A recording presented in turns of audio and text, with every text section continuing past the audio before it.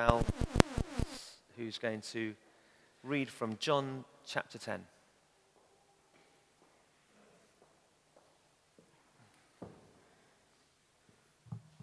Yes, the reading can be found on page 1016 of the Green Bibles. Okay, and we're reading from John chapter 10, beginning at the first verse. Very truly, I tell you, Pharisees, anyone who does not enter the sheepfold by the gate, but climbs in by some other way, is a thief and a robber. The one who enters by the gate is the shepherd of the sheep. The gatekeeper opens the gate for him, and the sheep listen to his voice. He calls his own sheep by name and leads them out. When he has brought out all his own, he goes on ahead of them, and his sheep follow him because they know his voice. But they will never follow a stranger. In fact, they will run away from him because they do not recognize a stranger's voice. Jesus used this figure of speech, but the Pharisees did not understand what he was telling them. Therefore, Jesus said again, very truly I tell you, I am the gate for the sheep. All who've come before me are thieves and robbers, but the sheep have not listened to them. I am the gate.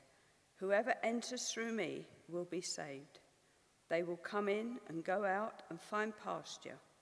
The thief comes only to steal and kill and destroy.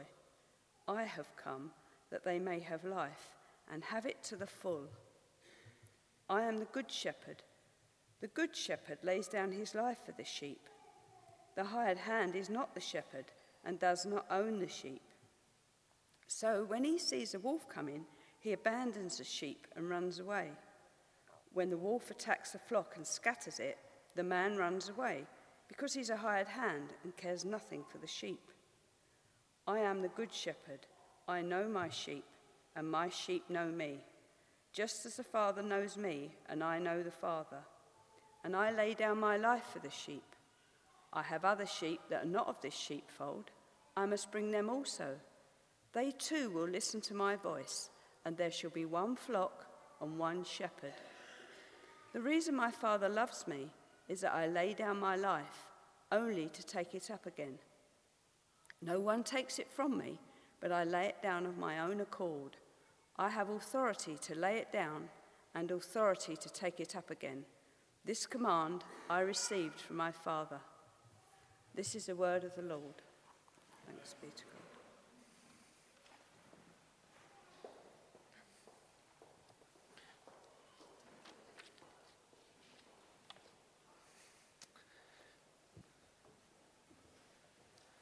Great, Val, thanks very much for reading, and Judith for your prayers.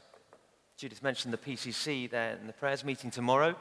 A number of things to discuss. We're looking ahead to the APCM, the annual meeting on the 26th of April. We're looking and just thinking about how we might go about thinking particularly about our financial giving at the moment, a sort of stewardship campaign. And we're thinking and mulling and praying over that, the finances of the church. We're looking at also how the PCC understands itself, and a paper from a conference that a few of us went on recently. So a few things there. And if you want to know more about what the PCC does, who they are, maybe even you sense God might be nudging you to be thinking about being involved in the leadership of the church in that way, then do come and see me or Judith on the PCC, Alan at the back, various others, Sean I can see here, members of the PCC. Do have a chat with them. As we've got John 10 open in front of us, let's pray.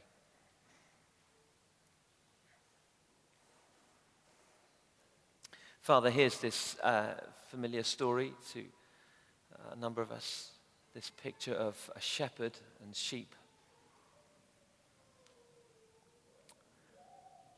And Lord, we ask that this morning you would teach us in such a way that we can hear your voice.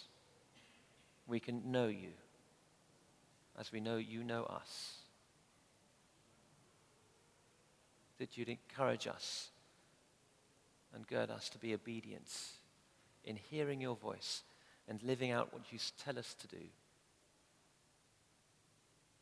Speak, Lord, your servants are listening. Amen.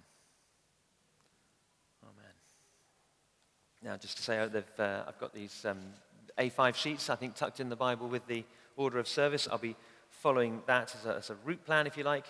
And at the back of church, as there has been for this series, some notes that sort of flesh out what I might want to say in full, if you like, with one or two exercises and things that we'll look to do midweek. Tuesday across in the hall, Wednesday in Rigart Road. Love any of you. You don't have to be in a group in order to come and join us. I'm thrilled that a few people have come along who aren't usually part of the midweek group but have wanted to sort of feed back off the sermon or just look into it a little bit more. So do come and join us on a Tuesday or a Wednesday. I want to talk this morning about, I've entitled it, Tuning Into God, Hearing His Voice. And the importance of hearing God within the context of this struggle, this battle that we are engaged in, as the heavenly realms become more apparent to us, as we see with spiritual insight into the mysterious things of God, then we'll need to hear his voice ever more acutely in order to discern what's going on, where he wants us to be, what's coming against us, where has the enemy thrown a fiery dart, gained an element of topos. This may sound like gobbledygook if you've not been with us on the series, but they're all on the website if you want to download the talks and catch up. Here we are, John chapter 10. Jesus talking to the Pharisees who, just to put in context, chapter 9 have been deeply suspicious of this healing of a man born blind. They've been snooping around and investigating the healing. They've got cross and angry, what you might say. A number of strongholds have emerged, surfaced, as the kingdom of God is breaking in person by person. This blind man has been able to see. He ends up, you'll see,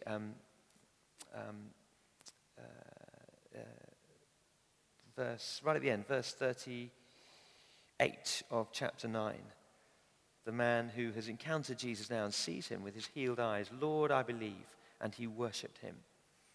A sign, a sure sign of the kingdom breaking in. And so Jesus tells this story to the Pharisees. Chapter 10 and verse 1, very truly I tell you, Pharisees, that anyone who does not enter the sheepfold by the gate but climbs in by some other way is a thief and a robber. The one who enters by the gate is the shepherd of the sheep. There's a legitimate way to come into relationship with God. And it's through the gate. Jesus later on says, I am the gate. We come into relationship with God through Jesus. We can be part of his church family by just tripping into a building like this and sitting here. We can sing songs, we can say amen to prayers, we can read the Bible, we can do all sorts of things that Christians do. But if we have not come to the Father through the Son, if we have not come into the sheep pen through the gate, Jesus says, I am the gate, then we can't be counted as part of the sheep. But of course, when we do, when we recognize who Jesus is, we reach out our hand to be held by his, so that he calls us into new relationship. He lives in us, and we in him. Then, of course, we are sheep of the pen. We're sheep of the pasture.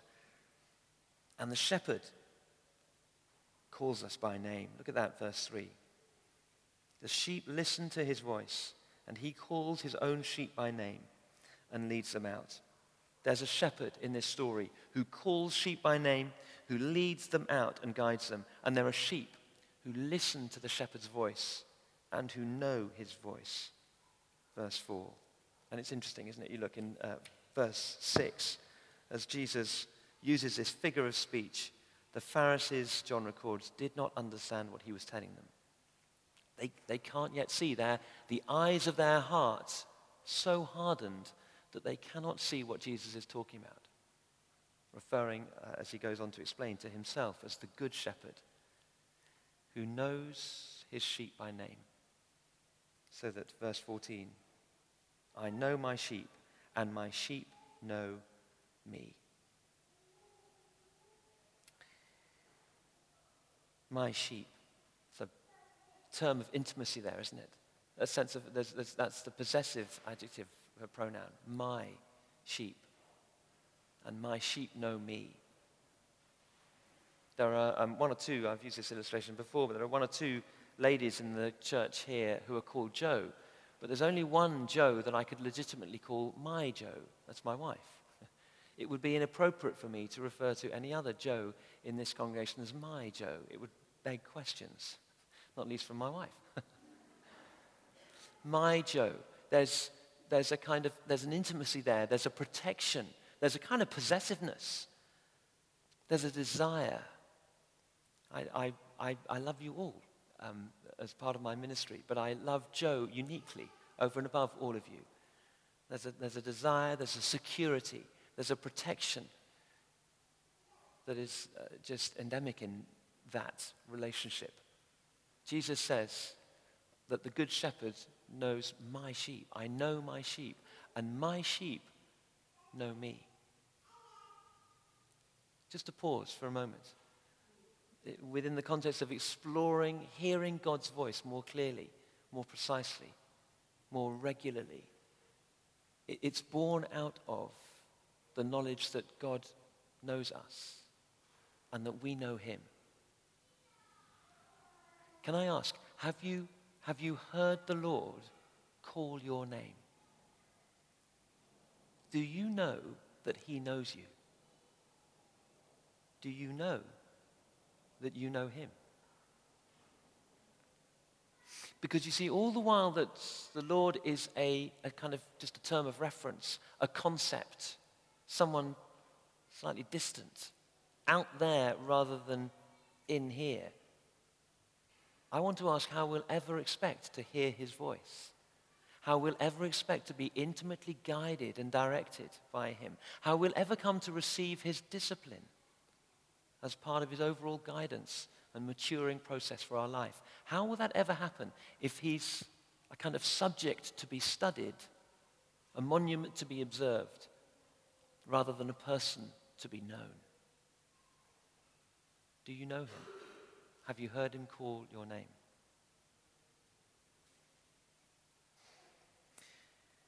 It seems to me from what Jesus teaches here that we can extrapolate. He doesn't teach it directly, but I think we're clearly meant to infer that all believers can hear the voice of God. All believers can hear the voice of God. Jesus is talking to the Pharisees here, and I think it's apparent from verse 6, they did not understand what he was telling them, that there is a kind of distance, and it's not for us ultimately to judge, but we can surmise that maybe some of the Pharisees did not receive Jesus, did not know truly who he was, were not true believers. But Jesus goes on to speak in verse 16 of other sheep that are not of this sheepfold. He's using the metaphor, the analogy. And commentators have understood him to mean that this particular sheepfold, it was the history and the traditions of Judaism, and that Jesus is referring to a time when his covenant, his relationship will extend beyond Judaism to other traditions, other peoples, other backgrounds. He's referring to the worldwide church as we understand it today. I have other sheep that are not of this sheepfold. I must bring them also. They too will listen to my voice, and there shall be one flock and one shepherd. One flock, the Holy Catholic Apostolic Church. The shepherd, Jesus. And of all the sheep in that flock, of all Christian believers, Jesus says, they too will listen to my voice. He wouldn't have said that unless it was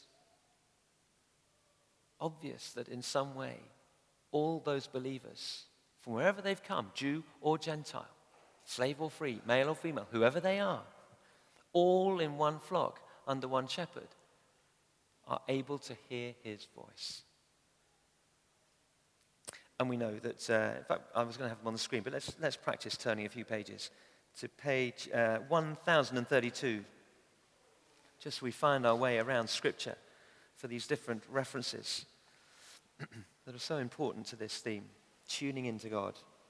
This is when Peter picks up the prophecy of Joel, chapter 2 of Acts, verse 17. Joel had prophesied this several hundred years before Christ came. Christ comes and says, after his resurrection, wait until you receive the Spirit, and then you'll be my witnesses throughout the whole known world. And chapter 2, as we know, is Pentecost and the outpouring of the Spirit at that particular feast. And people are bewildered. What's going on? Are these people drunk, out of their mind? Peter says no. And inspired by the Spirit, he recalls the prophecy of Joel. And look, verse 17. In the last days, God says, I will pour out my Spirit on all people. Your sons and daughters will prophesy. Your young men will see visions. Your old men will dream dreams. Even on my servants, both men and women, I will pour out my Spirit in those days, and they will prophesy. Extraordinary prophecy, fulfilled as Peter understands it and interprets it in that day. From then on, pour out my Spirit on all people. Now, it was originally prophesied within the covenants of Israel. So I think we take it to mean not every single person in the entire world, but every single believing person, everyone within the new covenant, certainly all of us, I will pour out my Spirit. Can I ask, are you conscious of having received this outpouring? Would you say, if I or anyone were to ask you, have you received the outpouring of the Spirit that was prophesied and which came to be into being at Pentecost? Would you be able to say, yes, I have? Wonderful. Do you notice what the fruit of it is, the evidence of it is? That sons and daughters will prophesy, young men will see visions, old men will dream dreams. Some wag once observed, yeah, but the middle-aged men will still run the church, devoid of any revelation. Even on my servants, both men and women, I will pour out my Spirit in those days, and they will prophesy. They will reveal the deep things of God and make them known. How will they do that? Unless they hear from him. They hear his voice. All believers can hear the voice of God. Secondly, and just to say, I think this is a point worth making and something I want to explore midweek. God, in revealing himself to us, in speaking to us, and I want to qualify that in just a few minutes, often speaks quite specifically. He often speaks quite specifically. I've put some examples here, but actually, wouldn't that just stand to reason? If God has revealed his general will to us in the pages of Scripture, but at the same time has some particular things that he would like particular people to do at a particular time, if he has a specific will alongside, overlaying his general will, not in contradiction to it, but embroidering it, or just going alongside it, enhancing it, enlivening it, then don't you think he would make it known to us? Ought we be surprised that God speaks to us sometimes quite specifically?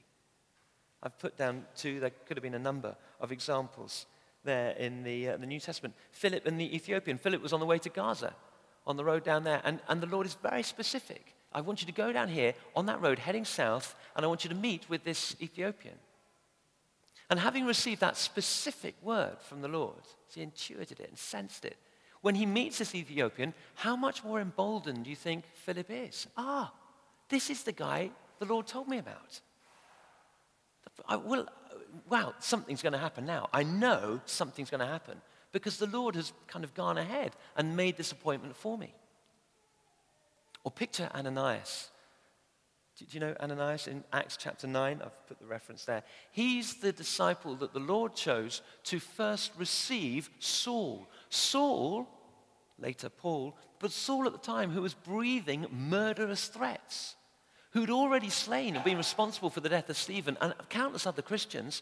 And now here's a Christian who's being invited to receive Saul and to pray for him. My goodness, it's a courageous thing to be obedient to that word, isn't it? But it's very precise. If you look at the reference, he tells him to go to a particular house on a particular street. The Lord. He doesn't just sort of say, sort of waftily, thou shalt be led. He says, I'll tell you exactly. I want you to go to this place at this time and meet this man. And I suspect with an element of trepidation and the temptation to fear, Ananias goes. But having gone to that exact place, that exact time, and met this guy, how much more emboldened do you imagine, how much more encouraged do you imagine Ananias was as he sees the exact, precise word of the Lord come true? And so he's able to lead Saul to Christ, or at least Saul has encountered Christ on the road to Damascus, but he's able to be the one who nurtures that encounter, teaches him, and is the first to disciple him. What a privilege. Precisely because God spoke to Ananias specifically. All believers can hear God's voice. God often speaks to believers quite specifically. I wonder whether we're open to hearing quite specifically from the Lord, not just generally, but specifically. Lord, what do you want me to do today? Who is it you want me to encounter? Is there anyone I should ring, write a letter to? Should I visit anyone today? Lord, I have this time available next month. As I can see a patch of time. What do you want me to do with that? Have you got a plan or a strategy? I wonder if we've ever thought of asking the Lord as specifically as that and waiting expectantly for him to lead and guide us. It seems that he did this in Scripture. It seems that that's how Jesus lived his life day by day by day. I do nothing except that which the Father reveals to me. Constantly, he's online, as it were, to the Father, receiving downloads for where to be, who to be with, and what's going on in this situation and behind that person. Is that just sort of a fleshly kind of overexuberance, or is that demonic manifestation? Jesus always seemed to know because the Father was revealing these things to him. And we're called to live Jesus' lives, to be his followers, his sheep who know his voice. But here's my final point, and it's a question, as you'll see on the sheet. And maybe it's over the terminology that it becomes confusing. How do we hear the voice of God? Is this, because you see, most people's voices, like the voice you're hearing now, it's audibly expressed and you're receiving it through your ears and through your physical senses. Do we hear God's voice in the same way? And I think it helps if we can turn back to John, and this time chapter 16,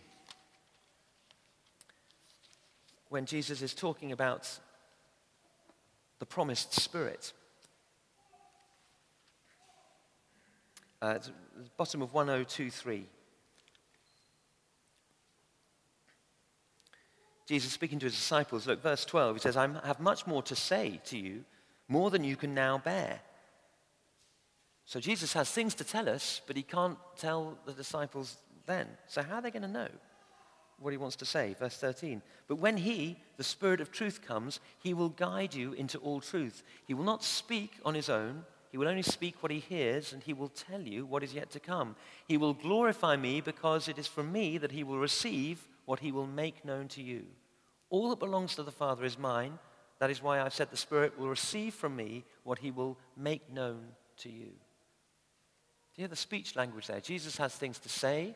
The Holy Spirit will speak. The Holy Spirit will tell. The Holy Spirit will make known. I like that last make known phrase. Literally, I was just checking the original stuff. Literally it means will interpret what is mysterious. The Holy Spirit will interpret what is mysterious. We'll encounter the things of God that initially we won't understand, a bit like the Pharisees didn't understand that story of the sheep and the shepherd.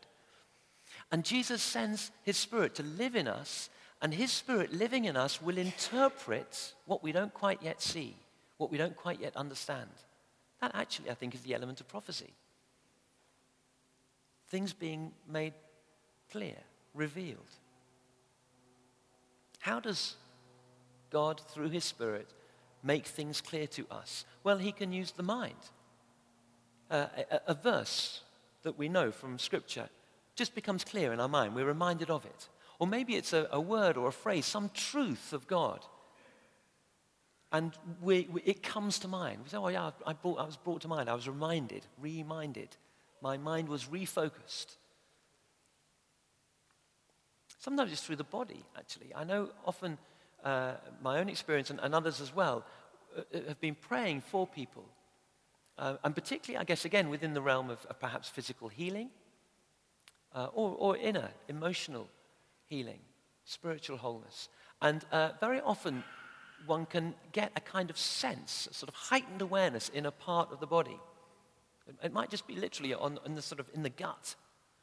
It might be the mind or, say, a tingling sensation in the hands. And very often the Lord can use our bodies to communicate what it is that he wants us to pray for specifically. Very often I think it's in what I call the biblical heart, or if I put on the notes, the imagination. And I think often the Lord can sow a picture that just begins to form in our mind's eye, we might say. It's just a sort of intuition, a hunch, if you like. And the more we sort of bring this hunch to the Lord, the clearer it seems to become. Very often I find that pictures can begin to live. It's like a sort of little animation. And the key then is to say, well, Lord, there's this picture that's come to mind. Is that from you? Are you trying to speak to me? What is it that you're wanting to say through this picture? What are you revealing here? How am I to understand it?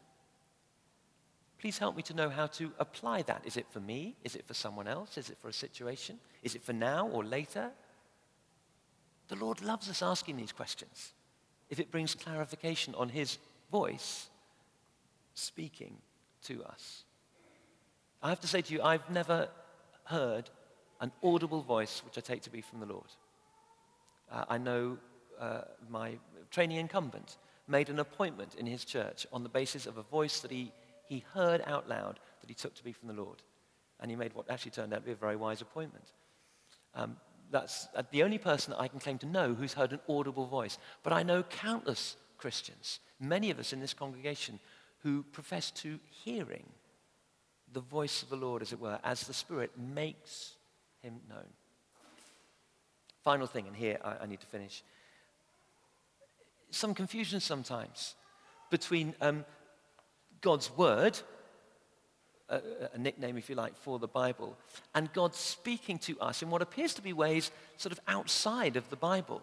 I could be on the bus or driving the car or washing up, and the Lord will speak to me. Or I'm praying some other time with the Bible closed, and the Lord speaks to me or to you. How are we to understand these two? And I've put here the map and the mobile, final illustration, or it might be perhaps to bring it into the 21st century, the map and the sat-nav. So I'm going on a journey, and I look on the map, and there is the kind of the revealed path, the revealed journey that I'm to take. It's just there. I can follow it on the map. But I set the sat-nav so that as I drive along that revealed path, I don't deviate from it to the right or to the left, but as I go along that path, every now and then, a soothing voice. I think you can program these things now to have a voice of your choice, can't you?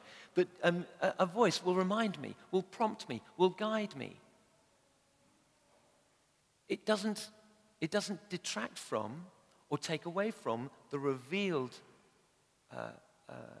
journey in the map that I've got to my side. But it complements, it comes alongside. It's there to guide and assure me so that I can actually focus on the journey, focus on my driving. The revealed logos, the word of God, if you like, and the living, spoken word, the rhema word, these two words for God's speech or word. And they complement each other so that in quite specific ways, God can guide us, speak to us, assure and encourage us, so that we can be fully equipped for every good task. We can live victorious lives. We can live life and life in all its fullness. Amen.